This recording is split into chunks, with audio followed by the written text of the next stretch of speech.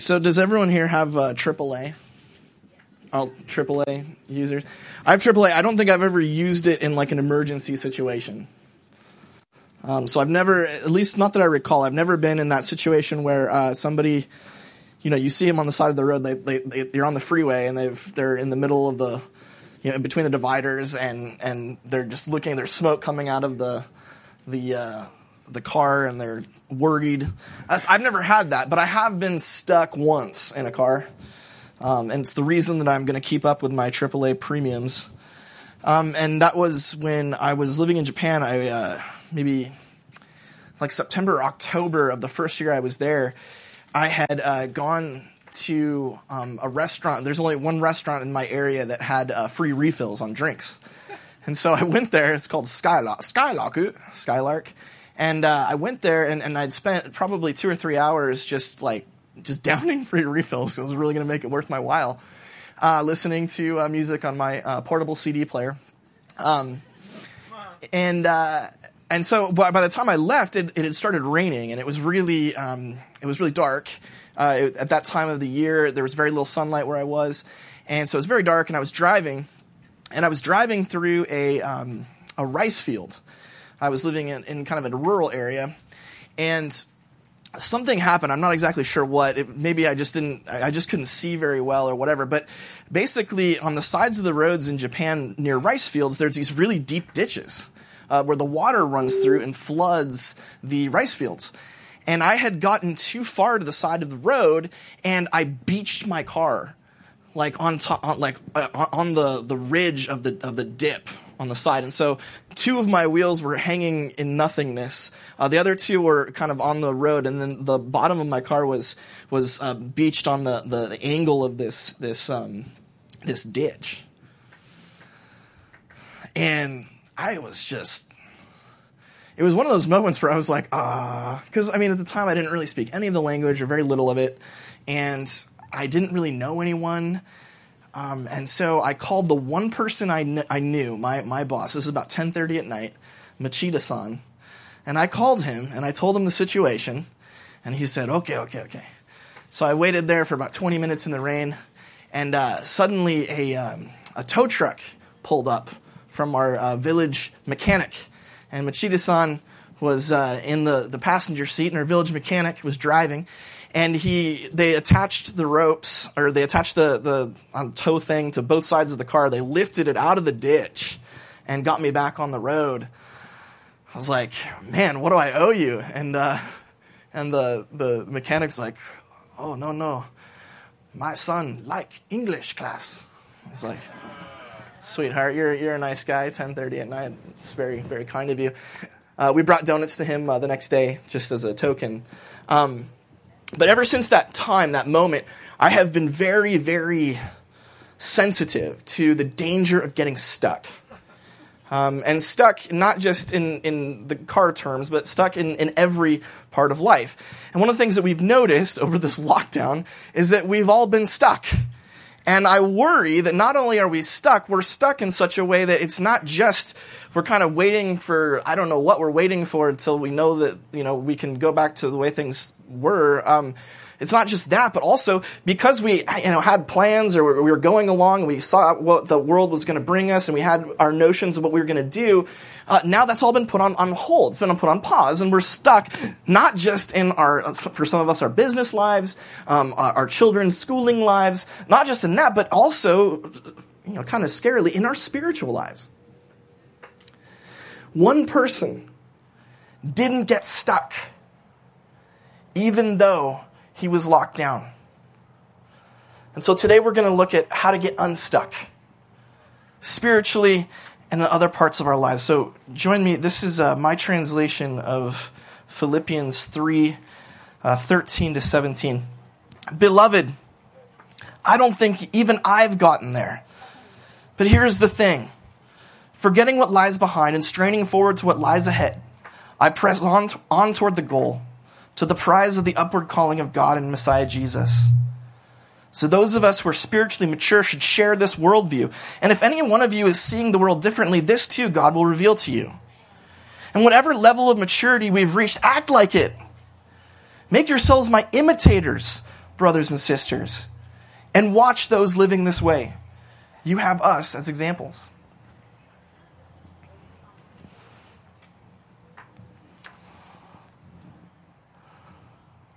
If we're stuck, look at what Paul says. The first thing he says is, he says, stop looking back. We talked a little bit about this last week, but you notice that any time in your life when you're satisfied, everything's good, right? You're just kind of in the middle of things. When things are bad, you're kind of looking at your situation and being like, why is it that I'm here? Why did I end up like this? Any of you see that movie Up? It's a Pixar movie, maybe my all-time favorite Pixar movie. It's the story of Carl. And the movie starts out with Carl and Ellie as kids, and they become friends. And just a 5-minute segment where we see them become friends. We see them grow up and fall in love. We see them learn that they're never going to have kids. We see them get old. And then we see Ellie die. And then we see Carl stuck. For the rest of the film, these amazing things happen. Amazing things. He gets a house that can fly with balloons. He goes to South America. He meets a talking dog. He becomes friends with a Cub Scout, Russell, who's in desperate need of a father. He discovers a brand new species of dinosaur. And the whole time, Carl's miserable. He's living this amazing adventure, but he's stuck. He's stuck in the past. All he can think about is Ellie.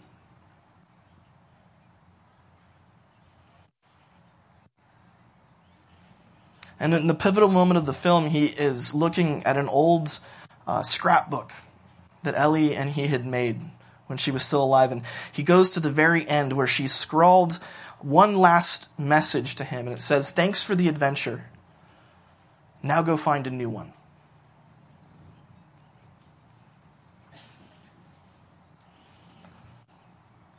I think maybe for a lot of us, wherever we are spiritually, we've been there for a long time. And maybe we were on the path. Maybe we had a very clear sense of where God was taking us and what was going on. And then, bam, COVID hit.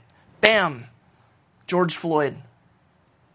And now we're kind of in this odd sort of neutral, waiting for something to change. And maybe we've lost a piece of what that mission was, what that growth was going to be. And we're sitting here and we're like, instead of focusing on what new opportunities, what new adventures God has for us, we're looking back or we're looking down and we're saying, how did we get here? What went wrong? Well, Paul, his whole thing is, you can't change the past. What's done is done. You're in the tent of meeting, outside on Sunday morning, sweating. That's a done deal. The question is not how did you get here or how uncomfortable this is or why did this happen or what if we could just go back and change this. That's not the issue. The issue is what's next? What does God have now? What's the next thing around? What part of your life is God ready to smash? Maybe this is an opportunity.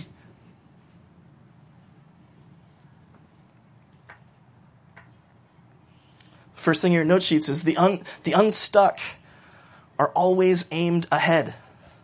Aimed ahead.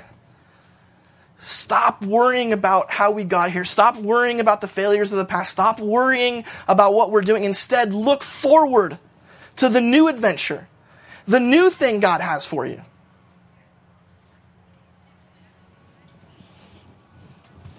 Going back to which brings up a question. What's the question? I don't know. Do I have a clear sense of God's calling on my life? And I'm not just yelling at you. I'm yelling at me. Okay. Before COVID happened and before whatever I was thinking in early to mid-March, it's radically different than things I'm thinking now. And honestly, I don't even remember what I was thinking in March because that whole part of life has been erased from my brain as I've been focused on But I'll be very honest with you. I've been so focused, so like intent on like, how are we gonna be able to have amplification outdoors? Yes, we can.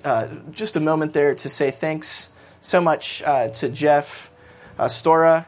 Is Kevin here? Kevin came today and he helped out. And not only that, but like, Nate and Marilyn and the Walkers, Trent, Christian, Sierra. Christian was here at 5 a.m. That's horrible. My mother, Josh, so many people. Oh, Mike Harrison. I saw the Schmalhoffers. I saw Shannon. So many people have been coming to make this happen. And I'm telling you, like, we are so indebted to your service and your help, and I just want to say thank you.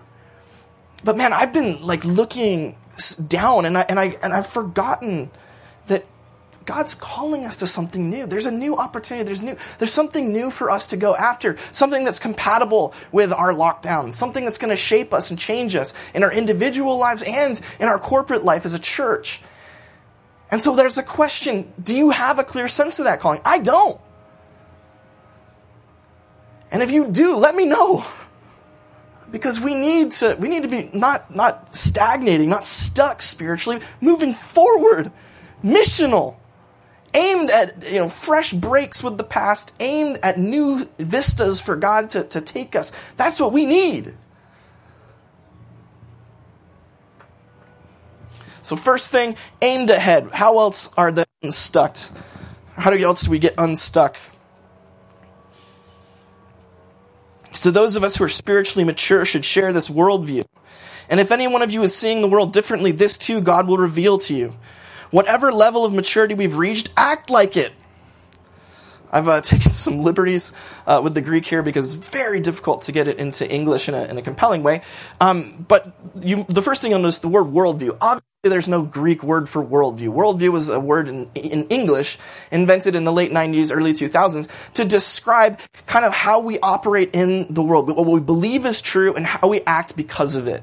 Okay, and that captures a lot of phronesis or phroneo, which is what Paul is using there in the Greek. And it's because Paul's looking and he's saying the way life works, right, is you might think of it, he's thinking of like a race or maybe climbing a mountain, something like that. At the very top is the life that we'll live in heaven with Jesus once he's returned and gathered his church. And that life is glorious, it's peaceful, it's joyful, it's loving, it's perfect in every possible way. That's the apex. And as we live our life, we're trying to move towards that. And the way we do that is we live a life that's based on faith. We trust over and over and over again. We make mistakes. We forgive each other. We repent. All of those things that we do as we're kind of approaching that sort of life, the farther we go, the more we know what God's like, know who God is, what Jesus is like, what his love and redemption looks like, and the more we live and act like. It's kind of this, kind of climbing up to get to this high point. And Paul says for the people who are spiritually mature, the ones who've been doing it for a long time and been focused, they're a lot closer to that apex than people who maybe just started. Like maybe you're just kind of into faith a little bit, but not exactly sure what to make of it all. Then you might not have that same perspective. And Paul says, well, if you don't, that's okay. It's going to come. Wait for it. God's going to reveal it to you. But then he says, wherever you are on this path, right, you need to act in accordance with where you are on the path. Okay? However close you are to having complete and total trust in Christ, joy in suffering, as Paul does, and however far or near you are to that, act appropriately. And the Greek there is odd. It's sort of like, however far you've come, stay in line. And it's choppy. It's an idiom. Well, what are we going to make of that? What should we do with that? Next slide. This is John Wooden. It's a great quote. Success is peace of mind, which is a direct result of self-satisfaction in knowing you did your best to become the best you are capable of becoming. For those of you who don't know John Wooden, famous UCLA basketball coach, I want to say the winningest coach in NCAA history. In fact, I think he actually won 7 championships in a row. I'm sorry? It's 9. 9 championships. And the closest that anyone's come since is 4 or something like that. I mean, legendary coach. Didn't hurt that he had Kareem Abdul-Jabbar, who's 7'2". But still, I mean, Kareem wasn't there all the time. One of the things that John Wooden was renowned for was caring about his players' maturation as human beings, right? He didn't just, he was like, look, I want to win championships. I'm a competitor. That's what I do. But what I really want is I want to see you become who, in his mind, God's called you to be, because he was a Christian. And what that meant was that the expectation for Kareem Abdul-Jabbar was much different than the expectation for Bill Walton. Okay? Because Kareem and Bill were different guys. Or I guess it was Al Sindor at the time, right? They were very different people. They had different strengths, different abilities. There was a natural ability that Kareem had that maybe Bill was different, had a different way of going about things. But both of them, where they were in life, John Wooden wanted to see them take the next step. And every person on his team, he didn't come to everyone on the team and be like, I want to turn you into Kareem Abdul-Jabbar. That's impossible, right? You can't turn someone who's 5'10" into someone who's 7'2".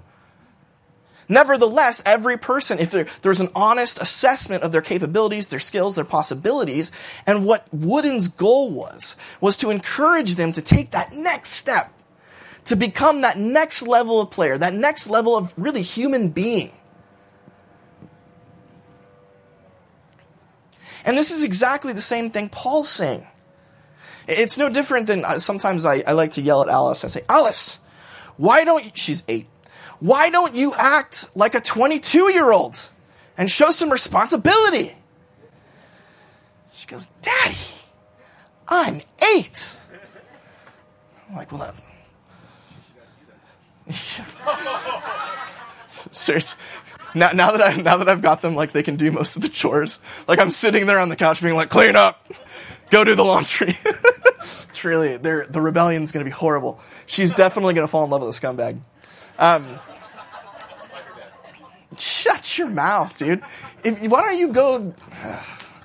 Really, of course, he's in the front, dork. But Alice knows I'm joking. She knows that what I really want is I want her to take that next step. Right? Be just a little more attentive. Be a little more responsible. Be a little more...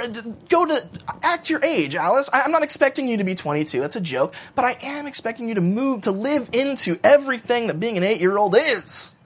And I certainly don't want you to act like a 3-year-old. Cut the baby talk out. It has got to be the most annoying thing I've ever heard. Drives me insane. Act your age. Be challenged to move to the next level, but at the same time, don't be complacent and just live down to where you used to be. And there's no difference in our spiritual lives. I am telling you, lockdown has made me more complacent. I don't know if it's just, I don't know what it is, and maybe you've experienced something like this, but like, I just, where's the motivation? What's the point? And there's this sense of like, well, just stagnate, I guess, until things are different.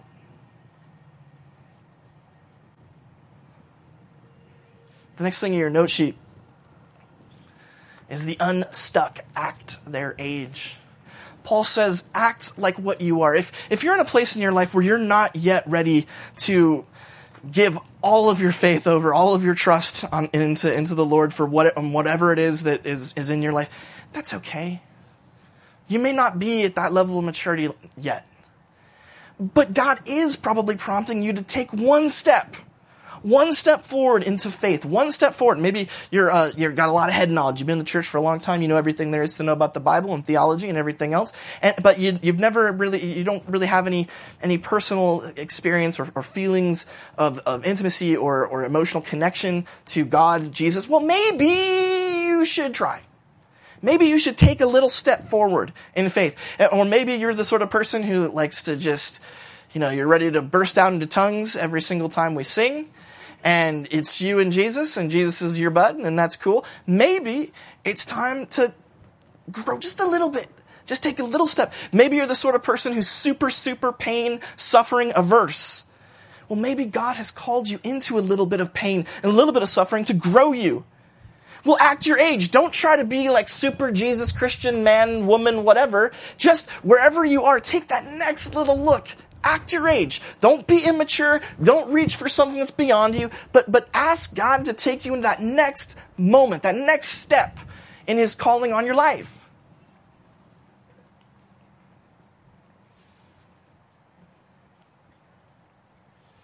Which brings up a question.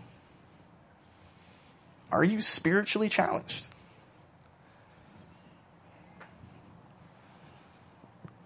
And if so, is it something that causes despair? I know a lot of people who are very serious about their faith who they can't get past this one thing. Maybe there's some sin in their life something that you know God's not happy about. But no matter how hard you try, you just can't beat it. You can't lick it.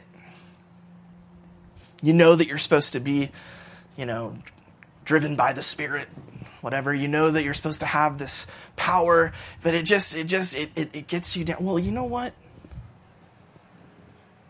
Don't try to be perfect. Live into the next step of faith. Maybe just a little bit here, a little bit there. God will grant strength. He will grant mercy. But don't get to a place where you're like, well, I can never be that, so I quit.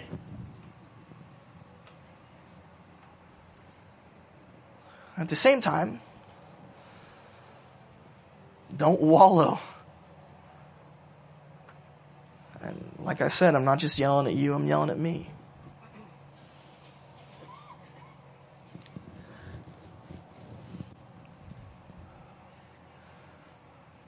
I could just relax, ride it out.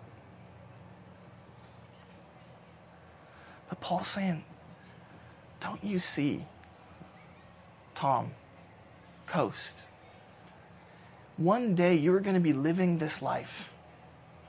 Why not now? Why not get a head start on that joy, on that peace, on that love? Why not start and get a taste of redemption and forgiveness, a taste of victory, of life, of running out of that grave, as the song said this morning? Why wait? Is it really going that great for you, the way things are?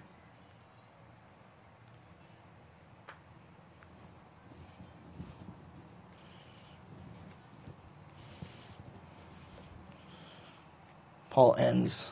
Oh. There's wind. Wind is real.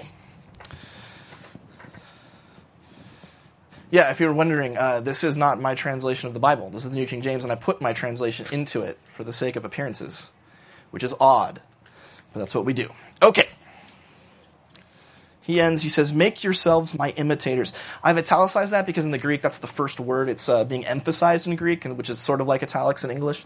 So he's like, my imitators of me, make yourselves, brothers and sisters. Watch those living this way. You have us as examples.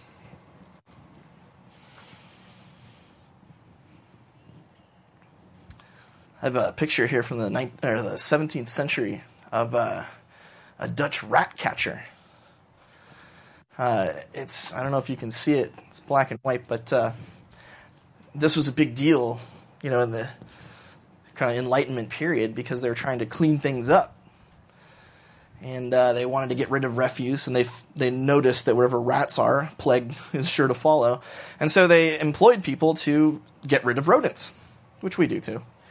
But in the medieval to Enlightenment world, the way that you became a rat catcher was not like you woke up one day and said, I'm going to get me some rats. Instead, your loving parents, who wanted a really great career for you, put you into the hands of a master rat catcher as an apprentice. And that's what that kid is. That kid is a 10-year-old boy who's been apprenticed to become a rat catcher for the rest of his life. Wow. I'm so glad that we don't do that anymore. because we're allowed to choose our own, careers. Like we follow our hearts, right? That's what we're supposed to do, even though that typically doesn't work. But in that world, you were forced into a certain, profession. And that little kid there, there are things that he's learning from the master rat catcher, and there's things he's not. Some of the stuff he's not learning are like things like genteel manners, how to be polite.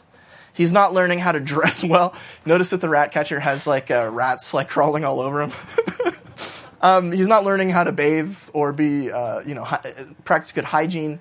He's there for one thing. And that's to get rats. Likewise, Paul's looking and he's like, look, guys, no offense here, but compared to a lot of you, I'm a little farther down on the path. Okay, I'm a little higher up on the mountain, a little closer to where I want to be. And maybe that's in an area of theological understanding. Maybe that's in the area of having joy while suffering. Maybe that's in the area of being able to have a very close and personal relationship with Jesus. Paul even says at one point, Jesus who loves me. He has a very strong sense of that. But whatever it is, that Paul's looking back and he's like, look, let's just be honest here. I'm a little bit of the master here, and what you guys need is you need to follow me. Do what I do. If you want to be really strong in whatever element of your spirituality is weak, then take a page from someone who's been there.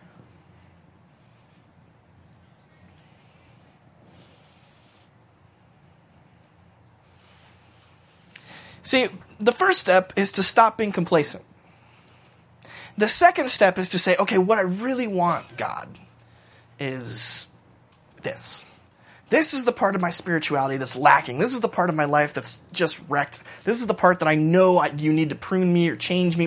I'm not sure that this is the spot. Well, that's great. You've had your come to Jesus moment, your moment of clarity. That's a beautiful moment. But then what's the next step? Well, the next step, Paul's saying, is like, find someone who's pulled it off.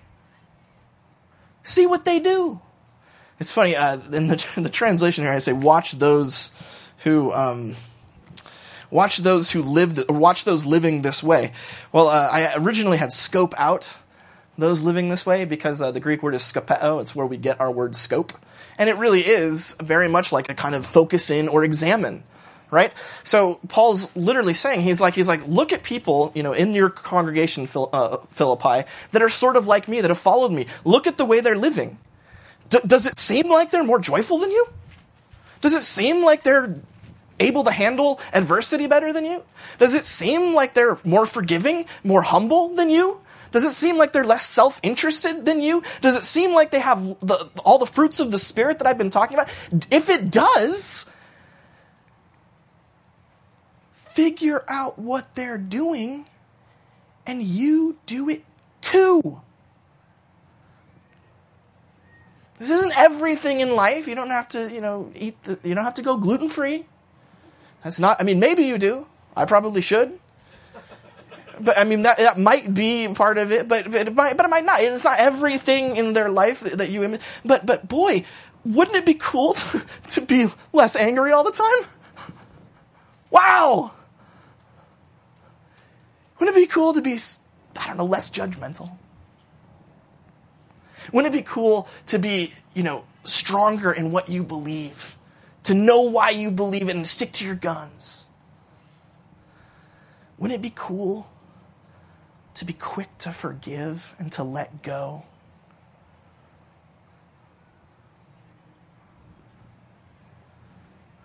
Then do what they do. Figure out the secret that they've got in their lives by copying them. The great thing about being a rat catcher is once the tenure, you were an apprentice for about 7 years in the medieval world, and then at the end of those 7 years, you would be expected to be as good or better than the master at whatever. So presumably 7 years from now, when this kid's 17, he's going to be a better rat catcher than that dude. They said 7 years to learn a trade. I don't know how long it's going to take you to do X, Y, or Z. But we do have strong indication from the neurosciences and from behavior modification specialists suggesting that the power of habit is extremely powerful, and it takes usually 2 years minimum of adopting a behavior before it becomes second nature. And it's worse the older you get, because your neural pathways are in deeper ruts, and it takes longer to get out of them, right? So we're not saying that this is going to be an overnight deal. And that's why, if you really want to be unstuck, if you want to get out of the stickiness, that you want to get out of the road, you want to get AAA on your side, you've got to always be apprenticed. And that's the last thing in your note sheet. Always apprenticed. There's no time in your life where you shouldn't be apprenticed to somebody or something. And again, I'm not yelling at you, I'm yelling at me, I'm yelling at us. Because I don't think I've got anybody in my life right now where if I'm being honest, I'm like, I'm really imitating that person's on this. Just kind of cruise control. And that brings up a question. Is there anyone in my life that I imitate? On anything? Do I have someone I imitate? An even more dangerous and frightening question, is anybody imitating me? It doesn't matter. So if we're climbing the mountain, right? Paul's up here. Paul, by the way, the person that he imitated was Jesus. He even says that's why he goes, he gets beat up and kicked and he suffers. He believes that his suffering is getting him closer to being like Jesus. Okay, so Paul's up there with Jesus. Let's not jump into that yet, because I don't want anyone here to engage in dangerous behavior. But so Paul's up here. So he's looking down. He's apprenticed to Jesus, and he's looking down the Philippians and saying, you should be apprenticed to me. Get to where I'm at. It doesn't matter where you are on this mountain. There should be somebody below you. There should be somebody in your life where you're hey, I'm not perfect, but we could work on this, and I would love to be a part of that with you. This doesn't have to be a super formal thing. It doesn't have to be it can be. I know some people who do discipleship. They sit down, they're going to hang out for an hour a week or whatever, and that works. That's wonderful. Or people join a study together, or people join in a time of prayer together regularly. Those are all great ways to institute this in your life. But it doesn't have to be that. It can just be getting to know someone and showing them your life and living life with them and have them come alongside you and follow you. Climb up a little bit.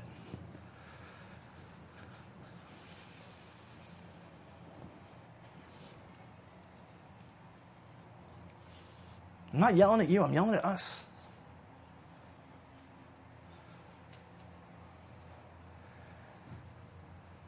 There have been people who've come to me and they're like, do you do any discipling? I'm like, not really. But if you want to hang out, I'm cool with that. Good, Tom. That's solid. Way to go. Way to really encourage growth amongst people.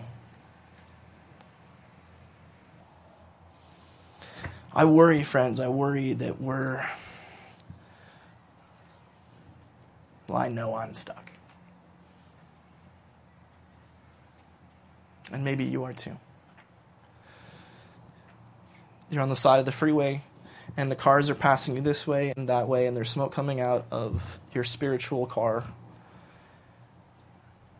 And you need AAA.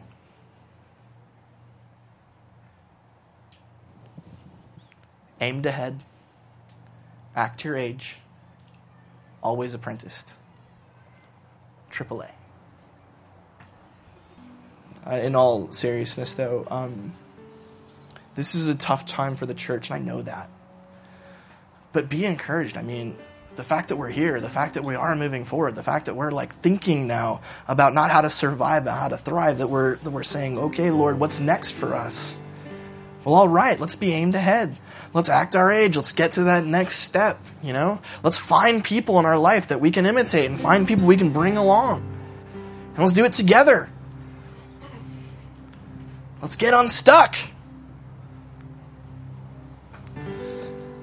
Gracious God and Father, we are so blessed to be your kids. We're blessed to have Jesus as our author and finisher of our faith.